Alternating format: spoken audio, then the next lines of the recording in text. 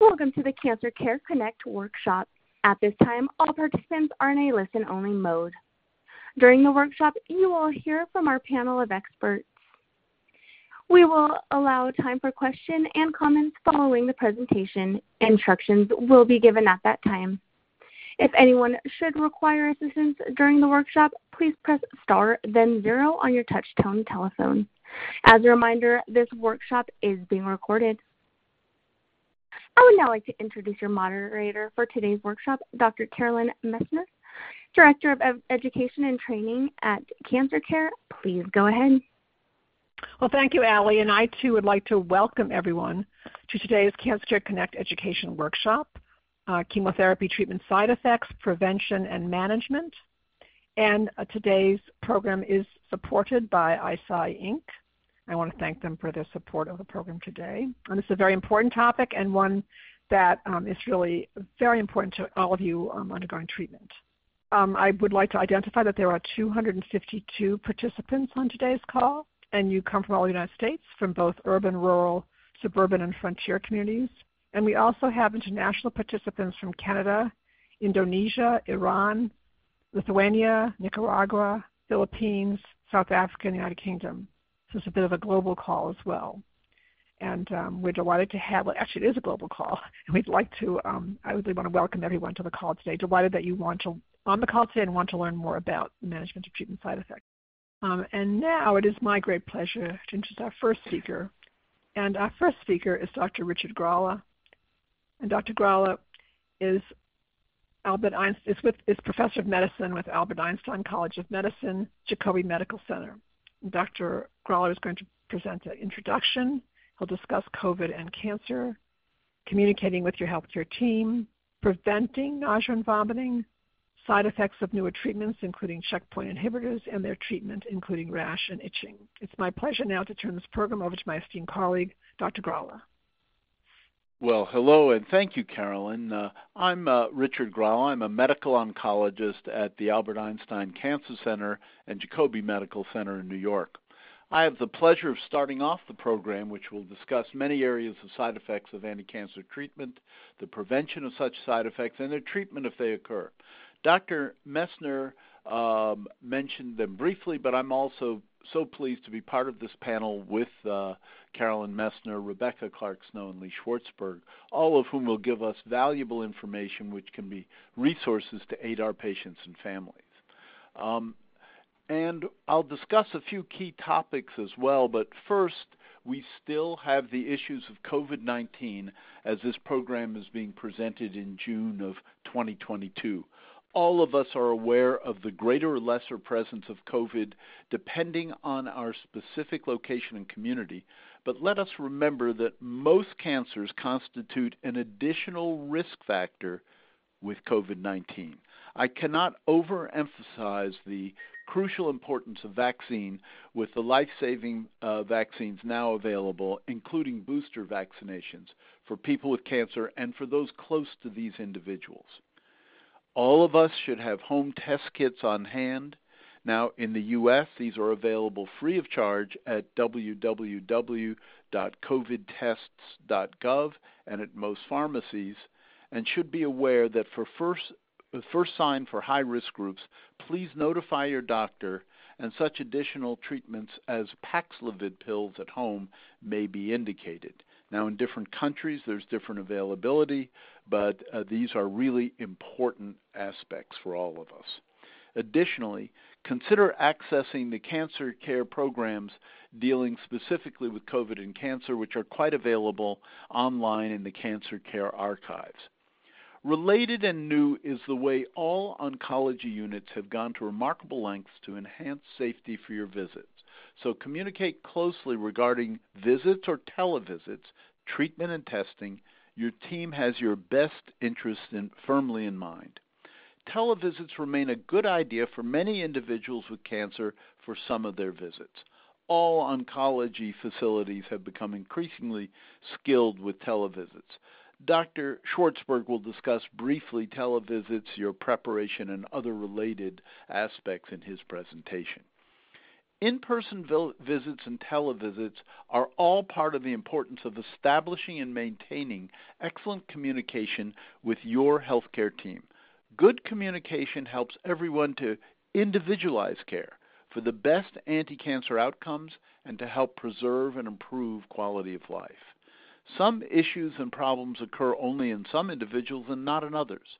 So good education and information from your healthcare team and communicating about your needs is vital. Rebecca Clark-Snow will emphasize this as well. Of course, in many instances, your doctor or nurse may raise an issue, but there's no need to stand on ceremony. It's fine to bring up your concerns or questions first. In fact, it's appreciated. Supportive care, which is avoidance of side effects among many other things, is at least as important and at least as individualized and complicated as anti-cancer treatment, and it's a major part of excellent cancer care.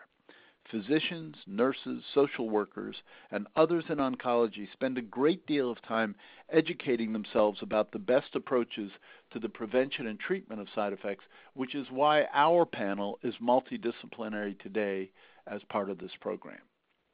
Now, most people are not aware of the major progress that has been made in the prevention of nausea and vomiting, called emesis, associated with chemotherapy. I wish that the news media, television, movies, newspapers would get it right.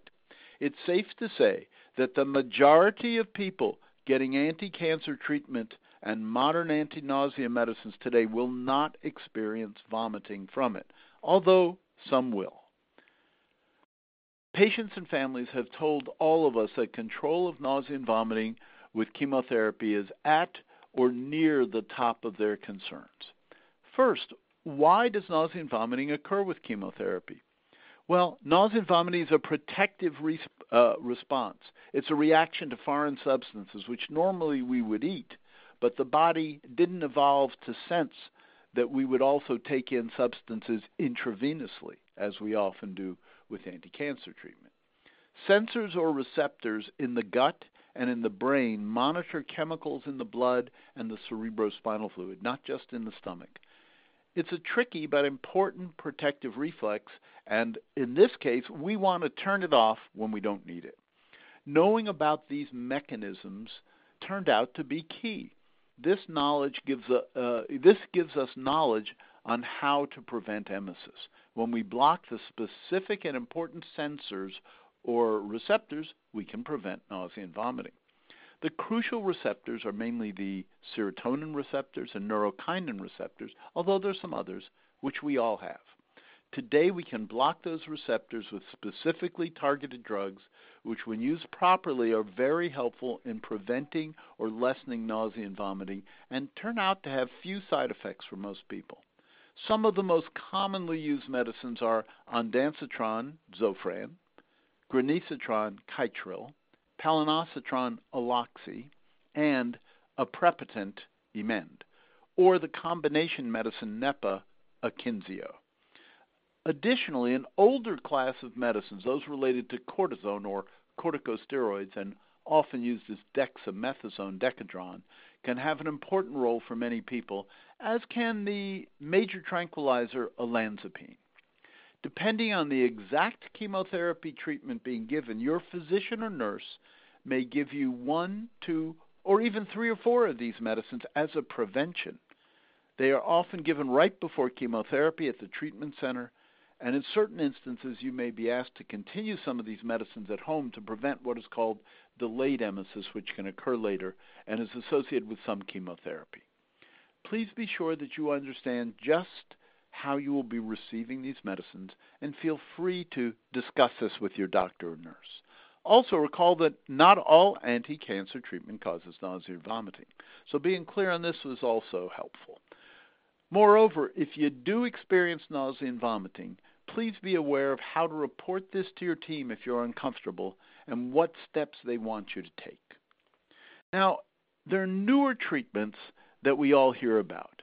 Again, in that we're speaking in June of 2022, many of you may have been seeing in the news quite a bit of encouraging information on newer treatments in cancer. This was all reported from the American Society of Clinical Oncology, which met earlier this week. Indeed, there was some fine information. Much of that news was based on newer classes of anti-cancer therapy, and especially involving agents called checkpoint inhibitors. These agents are monoclonal antibodies, type of protein, that are given intravenously every few weeks.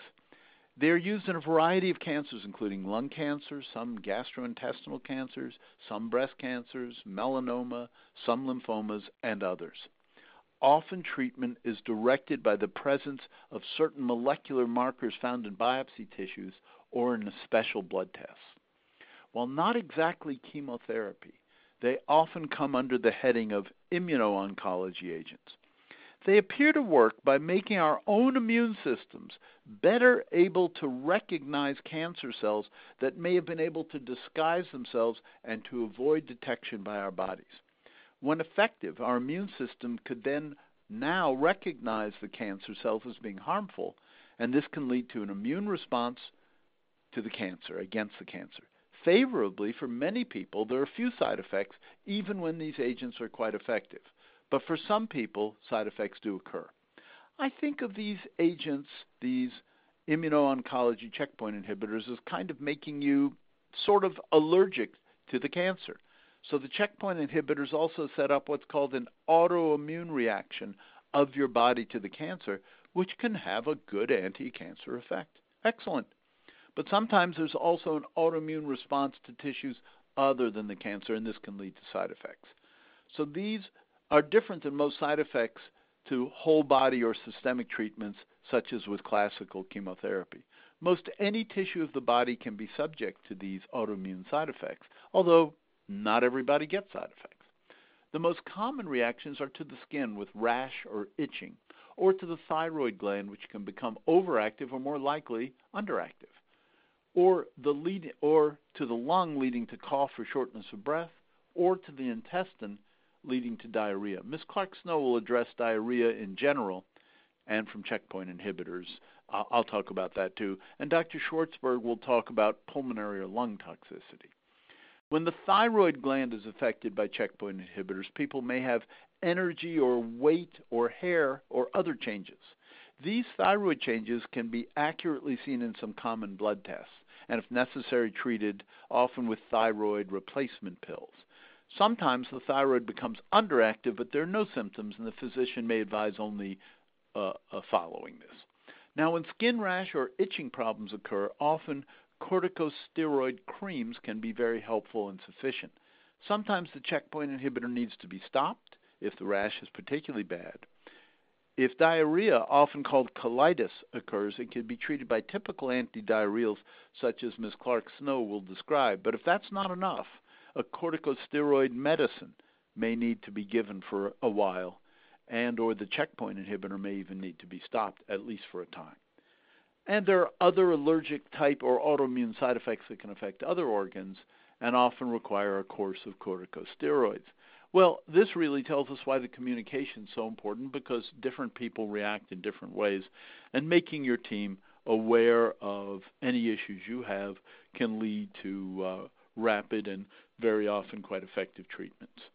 My colleagues will enlarge on some of the prominent areas that I've mentioned, and we'll talk about progress in preventing or treating other important side effects. I'll really look forward to their presentations, and I'll now turn the program back to Carolyn Messner. Carolyn? Oh, thank you so much, Dr. Gralla. That was outstanding. A wonderful introduction to the call and setting the stage for the program today, and really lots of wonderful content. So I know there'll be questions for you during the Q&A. Thank you so much. And our next speaker is Ms. Rebecca Clark-Snow. And Ms. Clark-Snow is an oncology supportive care consultant and an oncology nurse. And she'll be discussing the role of oncology nurses on the healthcare team and managing constipation, diarrhea, fatigue, and hair loss. It's really my great pleasure now to turn this program over to my esteemed colleague, Ms. Rebecca Clark-Snow. Thank you, Carolyn, for the kind invitation to speak during this afternoon's teleconference. I've been given the opportunity to discuss a few topics of interest to patients this afternoon, and as you've mentioned, I'll have some condensed information about the role of the oncology nurse, fatigue, diarrhea, and constipation. The Oncology Nursing Society, our professional organization, can currently boast a membership of more than 35,000 nurses here in the U.S. and abroad. That number represents individuals who have chosen to dedicate their careers to the care of patients with cancer throughout what is referred to as the cancer continuum. Many were certified in this specialty, making them experts in the care of patients with cancer. The definition of oncology nursing as a specialty is to reduce the risks, incidence, and burden of cancer by encouraging healthy lifestyles, improving the management of cancer symptoms and side effects throughout the course of treatment and beyond, while also coordinating the complex care needs of every patient. Nurses provide a holistic approach to patient care, taking into consideration cultural, ethical, and spiritual preferences of all patients. Oncology nurses are also politically active and frequently meet with senators and other representatives to influence decision-making on pending bills related to nursing, cancer, opioids, coordination of care, and palliative care. There have been many trips to Washington, D.C. to put forward consequential agendas on behalf of patients. As important members of the healthcare team, oncology nurses practice in tandem with physicians and other disciplines such as social work, radiology, pharmacy, occupational and physical therapy, and insurance, to name a few. And this we do across the care continuum. It is truly a multidisciplinary approach to caring for all patients, as Dr. Gralla mentioned, and one which will utilize the experience and expertise of these individuals. I believe that by advocating for people at risk for or with a diagnosis of cancer, by delivering education throughout treatment decision-making and planning, with particular attention to each individual's need to obtain information that will be beneficial at every step during this most important life event, we are ensuring access to and providing quality cancer care to improve outcomes and reduce the impact of cancer on patients, families, communities, and more broadly, populations. New cancer treatments have transformed the cancer care landscape and the nurse's role in supporting patients receiving multimodality treatment regimens, often administered in an ambulatory setting. This might include surgery, chemotherapy, immunotherapy, and radiation therapy. We assess for complications and side effects of treatment, educate patients and significant others on the prophylaxis and management of symptoms, optimize quality of life, and advocate for the unique needs of all patients. We know that better symptom management leads to reduced unplanned care and unexpected subsequent costs for patients. Oncology nurses have several paths to choose from during their career. They are clinicians, scientists, educators, mentors, all working together to transform the way the world cares for cancer. Probably the most important and consistent aspect of nursing that is consequential for all patients and family members is providing education and tools to assist with navigation through all phases of care. Your nurses are your best resources to clarify information discussed and, very importantly, to reach out and report symptoms and concerns. I've been asked to touch on a few side effects that patients have identified as being especially concerning and at times challenging to manage, and I'll begin with fatigue, which is that distressing, persistent, and subjective sense of tiredness or exhaustion that may not be consistent with the level of activity, but does interfere with usual function. It is one of the most commonly reported problems by patients. It may be related to the disease itself or cancer treatment. It may also continue beyond when treatment has completed in patients who are long-term cancer survivors. Approximately 80 to 100% of patients with cancer report experiencing some degree of fatigue. Importantly, fatigue may be an isolated problem, or it may occur as just one element in a cluster of symptoms such as pain, depression, shortness of breath, lack of appetite, and sleep disturbances. A thorough history taken by physicians and nurses can determine if fatigue is a presenting symptom of a new cancer diagnosis or if it is a symptom resulting from a particular treatment. Because it is subjective, we look to our patients to report any fatigue, including when it began, its severity, whether it is mild, moderate, or severe, if anything helps to alleviate it, how much does the fatigue interfere with daily activities? They'll ask you if you're continuing to work, if you're able to. Are you able to take care of your family? And more importantly, as well as to continue to enjoy those important things that are fulfilling and satisfying in your life. There are several recommendations for managing fatigue, which may include energy conservation and activity management, planning and scheduling activities that require high energy use, balancing rest and activity to maintain adequate energy. You may also consider exercise, possibly yoga, after discussing with your physician or nurse practitioner. Your team will manage concurrent symptoms, which may make a difference in the degree of fatigue you're experiencing. All concurrent medication should be reviewed, and this will be done with each clinic visit or sooner if needed. And we can have discussions to identify ways to reduce stress. Our patients should feel comfortable discussing with their healthcare team the best approach to manage fatigue. You may hear several things that some believe are helpful to treat or manage fatigue, but in fact, these alternative treatments really should be reviewed with your healthcare team.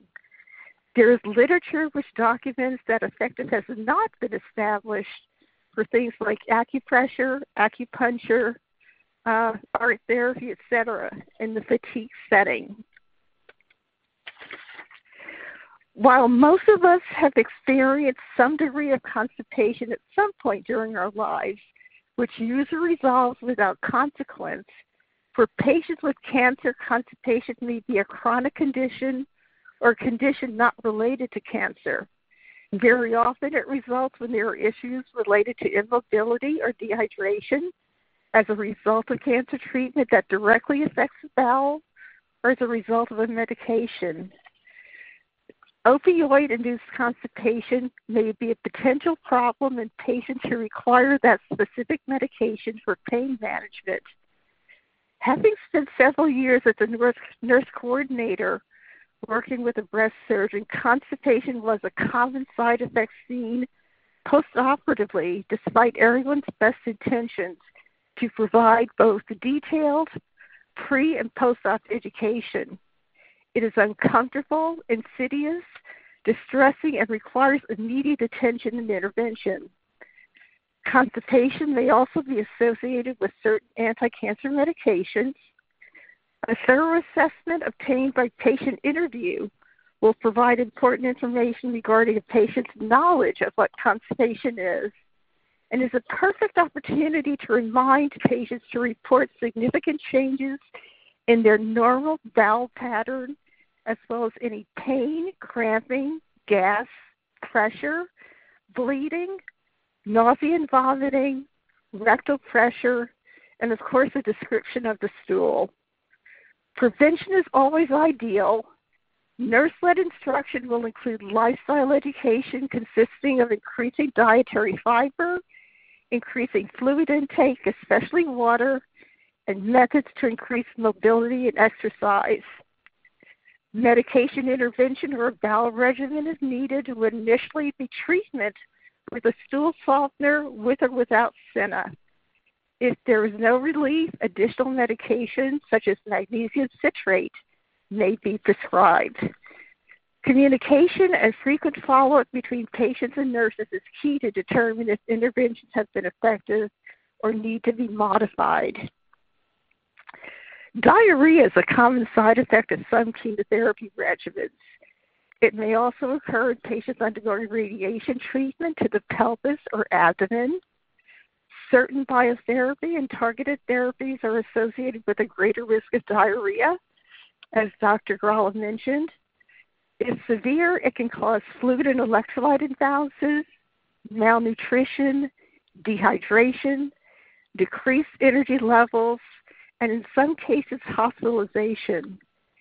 It may even interfere with scheduled treatment if not successfully managed. As with constipation, conversations with patients should include routine assessment of bowel habits, noting any change at all, consistently of stools, usually an abnormal increase in loose stool, abdominal pain, signs and symptoms of dehydration, and duration of symptoms. Patients will always be encouraged to call and report these changes without hesitation. Treatment may include loperamide, 4 milligrams initially, then 2 milligrams every 4 hours after each loose stool, not to exceed 16 milligrams a day. If diarrhea persists despite loperamide, the physician may consider additional treatment, including intravenous hydration. It is also a good idea to keep a detailed diary of side effects that can be shared with your physician and nurses. Diarrhea is a challenge for patients, but with in-depth assessments and optimal treatment, nurses are able to minimize the potential for increased side effects associated with treatment-inducing diarrhea. The last side effect I'll discuss this afternoon is alopecia or hair loss, another highly distressing treatment-related side effect for women, men, and children.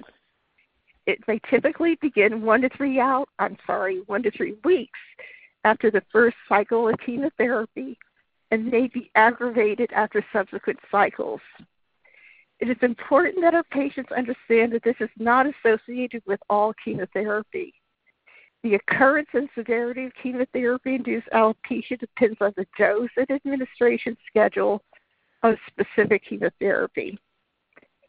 Chemotherapy targets rapidly growing cells, so not only are tumor cells damaged, which is a desired response, but hair follicles which proliferate quickly are also damaged, causing hair loss.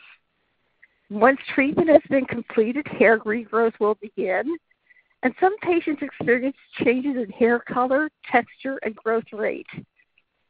Interventions to prevent alopecia are best discussed with a physician who can discuss pros and cons of some treatments you may have researched and heard of. And I believe Dr. Schwartzberg is going to talk a bit about that. It's been my pleasure to share this information with you this afternoon, and please know that your oncology nurses are dedicated to ensuring that you have all of the information and resources ready available to make informed decisions, manage side effects at home, and have a list of contacts handy to call for questions or concerns. Please also remember to use your patient portals if available in your institution. Thank you all and have a good summer.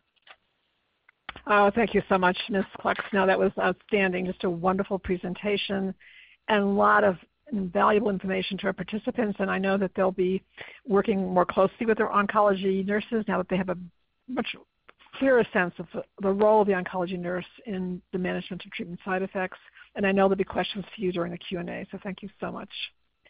And our next speaker is Dr. Lee Schwartzberg, and Dr. Schwartzberg is Chief Medical Oncology and Hematology, renowned Institute for Cancer, Professor of Clinical Medicine, University of Nevada in Reno. And Dr. Schwartzberg will be addressing televisits, fever, its management and prevention, managing hand-foot syndrome and neuropathy, and managing pulmonary toxicity, including newer agents. It's my great pleasure now to turn this program over to my esteemed colleague, Dr. Schwartzberg.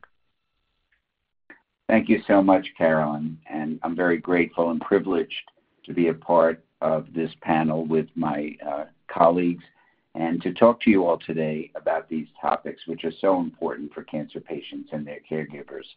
I want to start by following up with on what Dr. Gralla said about telehealth and telemedicine, introducing that topic. One of the few advances that came from COVID was the ability for providers in the United States to more broadly use telehealth and telemedicine visits. And of course, the rationale for that was that we wanted to avoid visits of vulnerable patients like cancer patients, as was mentioned, to hospitals and healthcare facilities where COVID might be prevalent. And that actually was a wonderful addition to our armamentarium because it was not used very widely before COVID. It remains as part of the way we see patients today. And there are a few things that you can do to prepare for a telemedicine appointment.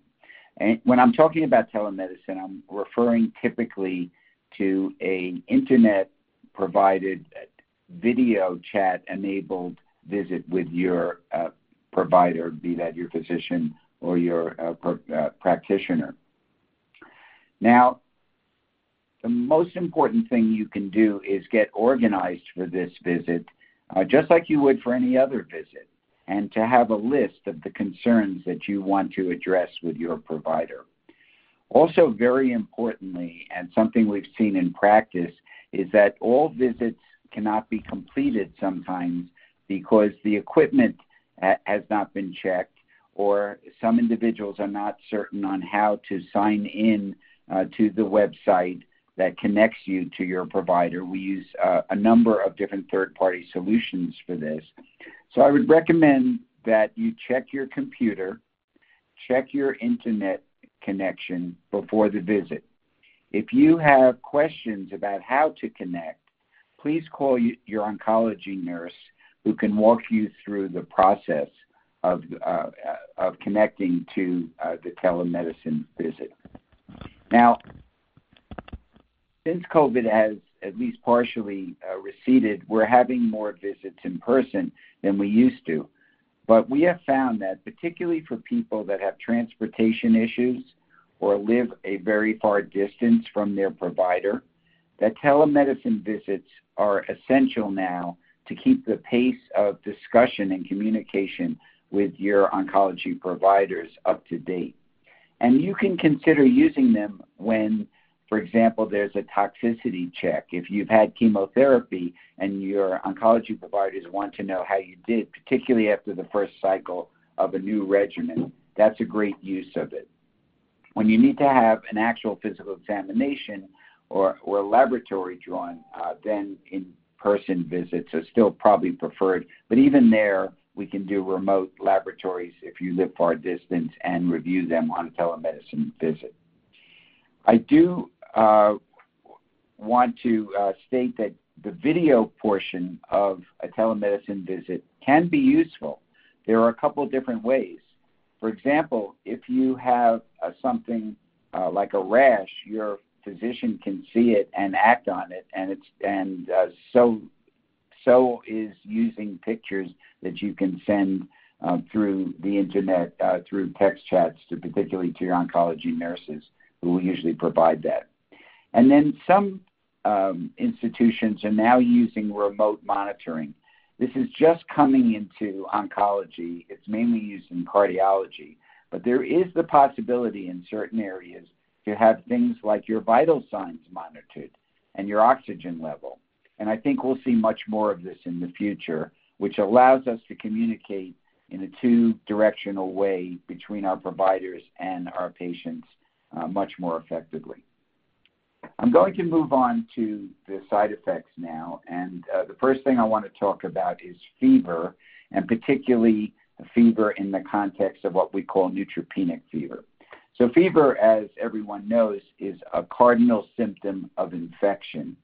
While fever can be due occasionally to other aspects of cancer, including from the cancer itself, typically if a patient receiving cancer chemotherapy has a fever, we consider strongly the fact that they may have an infection.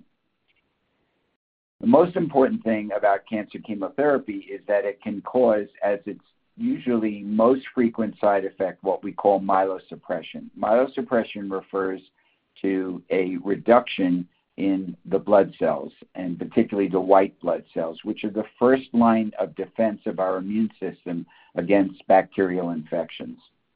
Most, but not all, chemotherapy causes this. And as Dr. Gralla said about fast-growing cells, and Ms. Clark-Snow also mentioned this, blood cells are very quick growing and they turn over very quickly, including the neutrophils or the white blood cells that fight infection. So cancer chemotherapy will have sometimes a profound effect on this.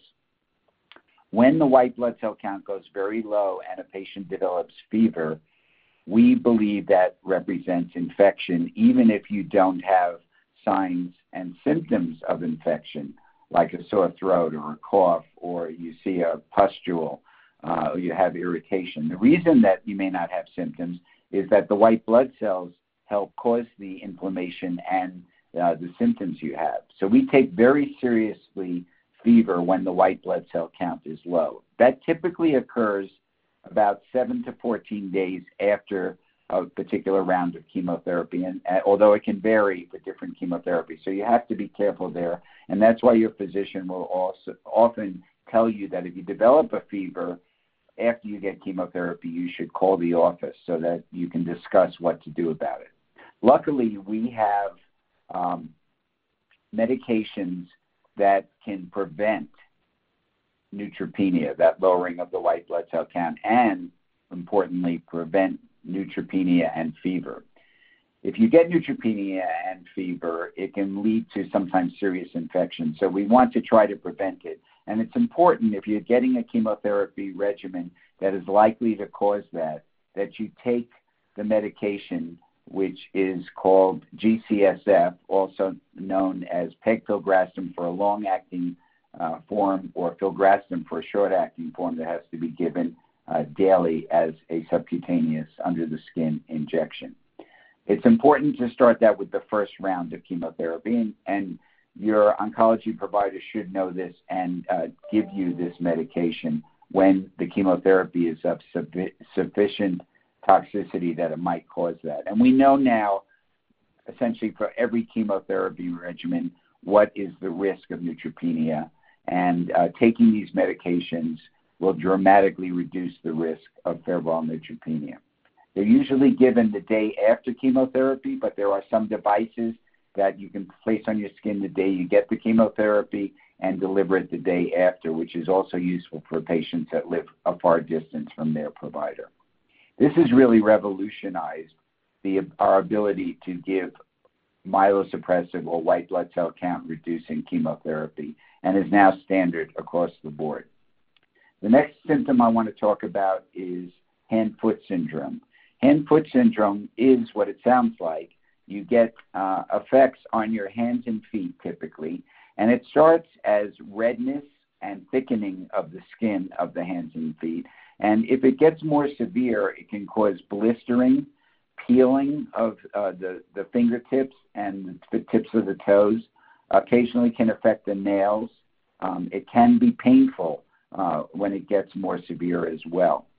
The most common drug that causes hand-foot syndrome is one called capecitabine, also known as Xeloda, and that is a very commonly used chemotherapy drug. It's an oral drug.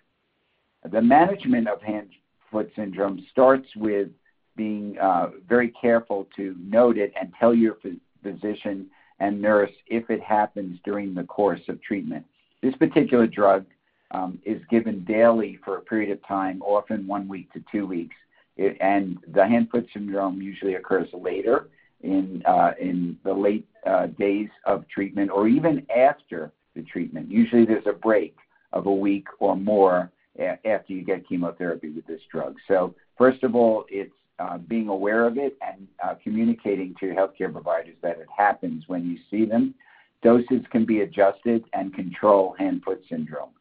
Moisturizers and emollients for the skin are very important as well, And if you're taking that drug or other drugs, a few others that cause hand-foot syndrome, you should ask your provider what you should use on your skin. Although over-the-counter strong moisturizers seem to work the best. There are other medications that can be used if it gets more severe. But typically, hand-foot syndrome, although common, can be easily managed by changing the schedule of capecitabine and other drugs, and by, again, preparation for prevention with moisturizers and other topical kinds of measures. The next one I want to talk about is neuropathy. Now, neuropathy is a toxicity that's also associated with certain types of drugs, and they're usually the drugs we call the tubulin inhibitors, docetaxel, paclitaxel, eribulin, vinorelbine, vincristine. Now, these drugs work on the nerves that go into the extent of your body, particularly your hands and your feet. And basically what they do is attack the insulation on those nerves. It's akin to a wire that has rubber or plastic on top of it so you don't touch the actual wire, which is conducting the signal, much like a nerve does. So it's usually the end of the nerves that get affected. And what neuropathy means is either sensory or a motor neuropathy. Sensory meaning you can get numbness and tingling and pain, usually again in your fingers and toes. And if it gets more severe, it can affect the strength in your hands or your feet. We don't have absolute evidence of ways to prevent neuropathy to date. Neuropathy is a common symptom we see in other diseases but as a function of the disease itself, particularly diabetes, which also affects the nerves. So people with diabetes are at more risk for developing neuropathy. We can adjust the doses or hold doses for neuropathy. We have symptomatic treatment, which is using drugs like gabapentin and pregabalin or Neurontin and Lyrica. But those really help the symptoms. They don't prevent neuropathy, nor do they actually treat it, but they do help the symptoms. There is some evidence now that using cryotherapy or putting hands and feet in water to reduce the blood flow to the hands and feet while you're getting chemotherapy may work to reduce neuropathy. And I think that's a strategy to discuss with your provider, particularly if you're at high risk. Finally, I wanted to talk about pulmonary toxicity or lung toxicity. Dr. Gralla mentioned that the checkpoint inhibitors, while amazing drugs, do cause this general symptom of or effect of autoimmune effects on other parts of the body, and that can be on the skin, on the intestine, the liver, but also the lungs are frequently an organ that's affected. That manifests itself by shortness of breath, and we can see on x-rays what we call infiltrates, and that is autoimmune pneumonitis. What's most important here is that if you develop these symptoms and you're talking to a physician, for example, in an emergency room, or your primary care physician who is not familiar with this, that they get in touch with your oncologist, because as Dr. Gralla mentioned, steroids are frequently used, like medicines like dexamethasone that he talked about, are also very useful, but they have to start early to get the best effect here. In some cases, we have to hold the checkpoint inhibitors or even occasionally discontinue them. And one other newer drug that was also talked about a lot this past week at the ASCO meeting was a newer drug called trastuzumab deruxtecan. This is one of some drugs that cause another type of pulmonary toxicity called interstitial lung disease, which essentially is an infiltrate and causes the same shortness of breath and cough that most of the other lung toxicities do. So if you're taking that drug and you develop any symptoms, you should immediately report that to your provider. So with that, I think I will turn it over back to Carolyn, and we'll be happy to take your questions. Oh, thank you so much, Dr. Schwartzberg. That was outstanding and just a wonderful presentation. And I know there'll be questions for you during the Q&A as well. So I want to thank you very much for your outstanding presentation. And to best meet your needs. And now I just want to say a few words about Cancer Care, and then I'm going to move right into the questions. Cancer Care is a national organization. We have a Hope line, an 800 number, and a website as well. And we're staffed by about 40 oncology social workers. So what do? We offer support, online support groups, case management, practical, financial, and co-payment assistance. We also offer these workshops, and we also offer publications, and we also have a pet assistance program for those of you who may have a cat or a dog and who needs assistance either in taking the dog for a walk or changing the litter box or getting appropriate food for your pet or your cat or dog. So those are a snapshot of our services that we offer, and please do feel free to contact Cancer Care for any help that we may be able to provide. And you'll all, at the end of this program, well, actually, on Monday, you'll be getting a SurveyMonkey evaluation in which you'll be able to write comments, but you're also going to get any of the tips or suggestions we recommended that involve a website or anything like that. We will be sending to you, so you'll have that as well. And now we're going to move on to questions, and there's a lot of them. So I'm going to ask Allie to go ahead and explain to people how to queue up for questions. I'm going to try to take as many of your questions as possible. Thank you. And those of you on the web may submit questions by clicking the Ask a Question box. Please type in your question there and hit Submit. Please go ahead. Okay, so we have a lot of questions that came in just during the program itself. So, for Dr. Gralla, please comment on ports in chest and chemo headaches. I didn't hear the beginning. Comment on what? On ports in chest and chemo headaches. Yeah. First of all, I think you're talking about an infusion port, and infusion ports are usually implanted entirely under the skin, and this allows for easier administration of chemotherapy for many patients where it's appropriate, and can be entirely implanted under the skin, and then works as an intravenous line. And then for some malignancies, such as acute leukemia, there are larger ports which are not completely implanted. Headache can occur for many people independent of this, but chemotherapy can cause headaches as well, and also sometimes the administration of chemotherapy is associated with headaches, as well as some of the anti-nausea medicines, such as the Cetrons.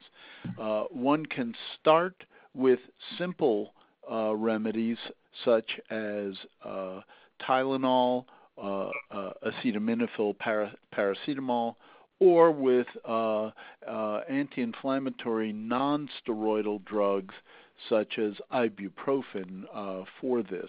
If you have this every time you get your chemotherapy, then taking something right before the chemotherapy or the anti-nausea medicines would be a good idea.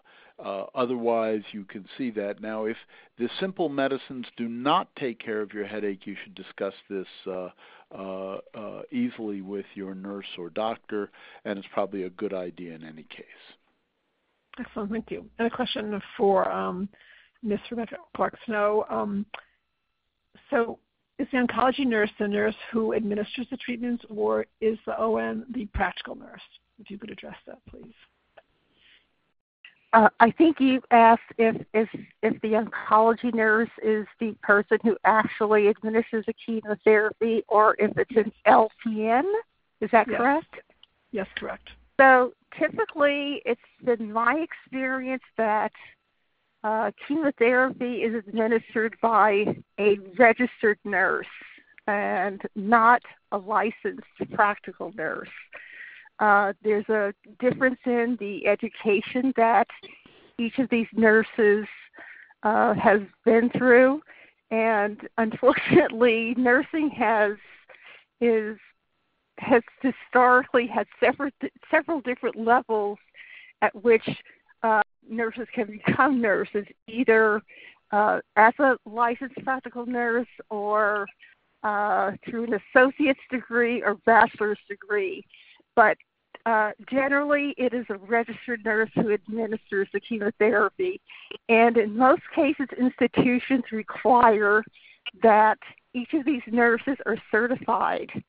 There's a specific test that has to be taken and completed and successfully passed in order to administer medications to patients.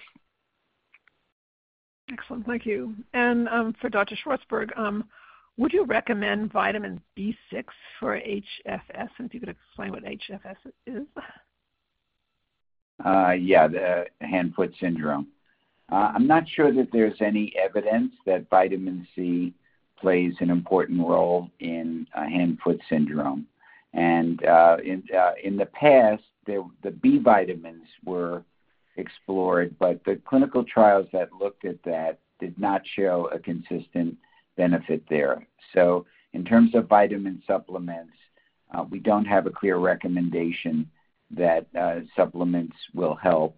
I also want to point out that high doses or mega doses of vitamins in general should be avoided during chemotherapy.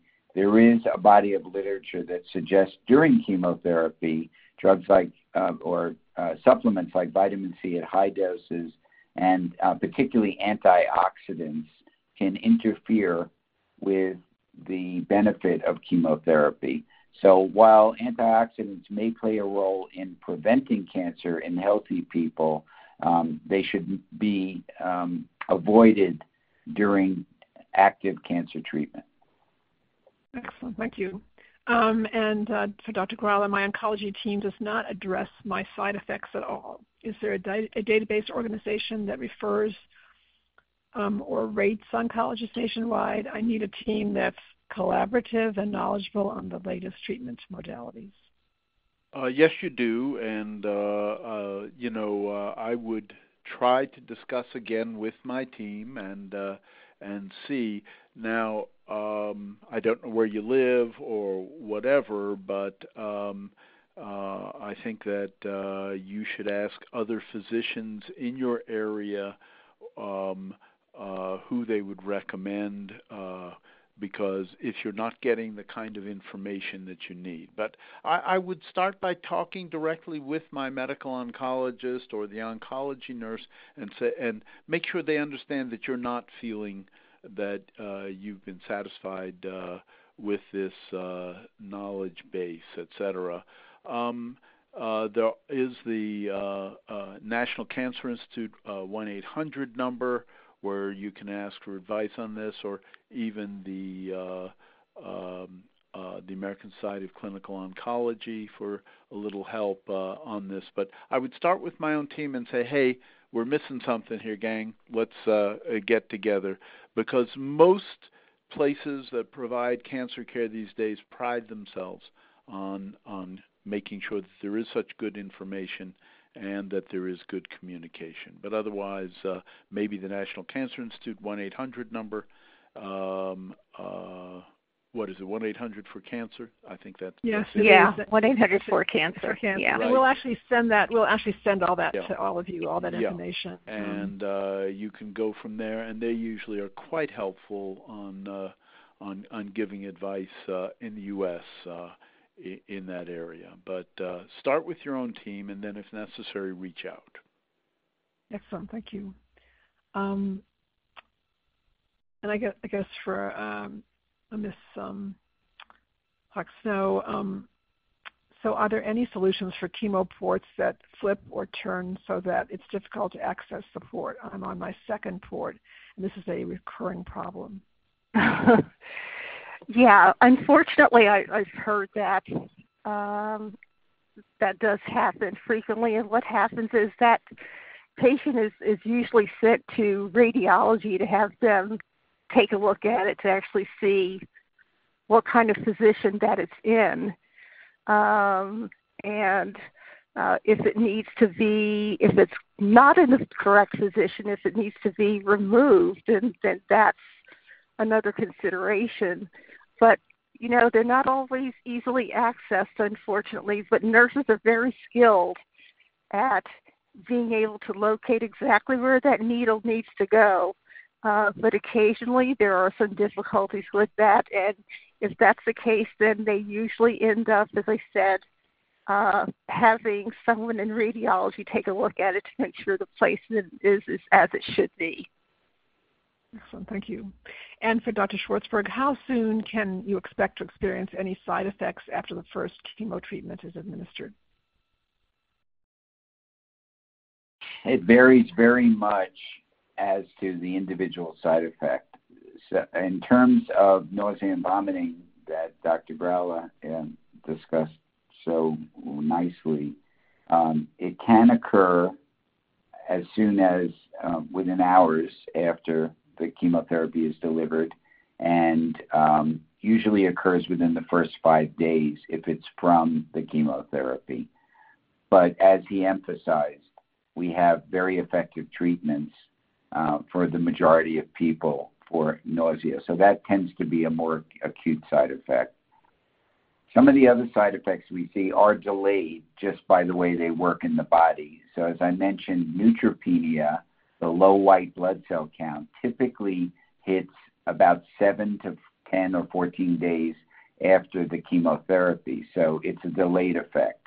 Hair loss is a delayed effect, which typically occurs 14 to 21 days after chemotherapy, if it's one of the drugs that causes more severe hair loss.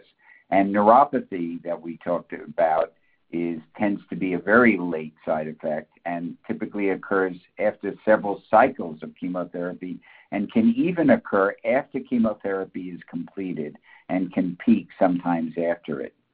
The one side effect that you should be particularly astute to is diarrhea, which for many of the drugs we're using today, some of the newer targeted therapies, unfortunately, gastrointestinal complications are still fairly common. For many of them, they tend to occur mostly in around the second week of chemotherapy. And many of those drugs, by the way, are oral, not intravenous drugs that you take daily. So you're not coming to your doctor necessarily, and you may not even have a telemedicine visit. So I don't think we've mentioned it on this call, but it's so important to communicate with your healthcare team when you're taking an oral agent, particularly the targeted therapies, because those side effects will only be known to them if you communicate with them. And for diarrhea in particular, as soon as that happens, you should start some of the medications that Ms. Clark-Snow talked about. So it's very variable, and every person should have a chemotherapy education visit with their healthcare team before they start a new treatment, where they go over the expected side effects, if any, and when they will occur. Well, thank you. And then this will be the last question for Dr. Gralla. Thank you for this wonderful session. I was wondering how often blood tests need to be conducted during chemo treatment. Should the patient undergo a regular blood test after the administration of each chemo session? Thank you. Well, that's very interesting. Before I approach that, I just want to agree entirely with Dr. Schwartzberg. So, on this program, we've talked about lots of different side effects, and not everybody will have all of them, and some people won't have any of them. But your healthcare team, your doctors and nurses understand those side effects that are most likely for you to have.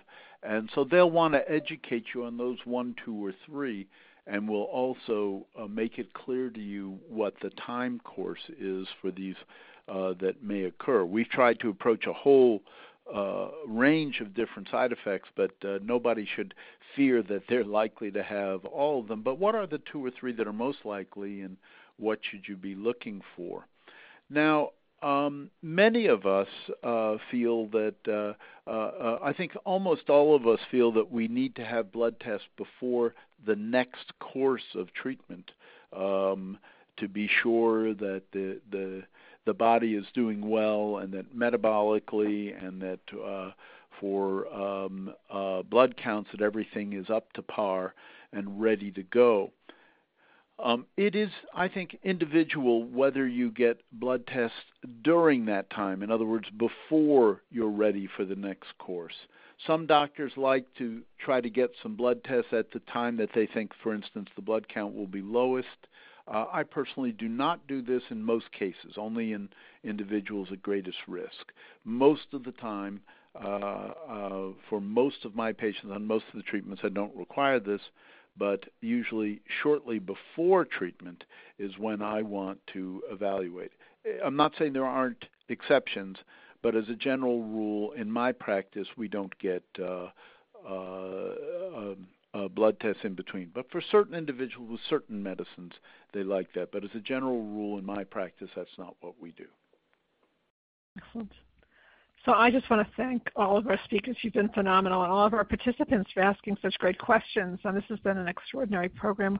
We could go on for another hour at least because we have many more questions in queue, but I do want to be respectful of everyone's time. So I do want to thank our speakers and our participants. But I do want to also, for our participants, say a few words about questions. So for those of you who got to ask a question, for those of you who have a question yet to ask, and for those of you who are thinking of a question, we want you to take what you've learned today back to your treating healthcare team. They know you the best, and they actually will be most able to address your questions. See this program as a role play in asking questions, and what you did learn from all of our speakers was that all of your questions were phenomenal. They were excellent questions, and you need to ask them over and over again until you get the answers that you need. We will be sending you a SurveyMonkey at the end of, well, actually on Monday, and we will include various websites that we mentioned on today's program, and also any telephone numbers that would be helpful to all of you to have as resources. In addition to, we do appreciate you filling out the evaluation form. So I hope that will be helpful to you. Also, I don't want anyone to leave this call feeling that you're alone. I want you to know that you're now part of a community of support, and we are all here to help you. And if you wish to take advantage of the Cancer Care services, you can contact us, and you'll be getting, again, a link to all the ways that you can contact Cancer Care. And again, I want to thank you all for your participation today, and I want to wish you all a very fine day. Thank you all. With that does conclude today's call. Thank you for your participation. You may now disconnect.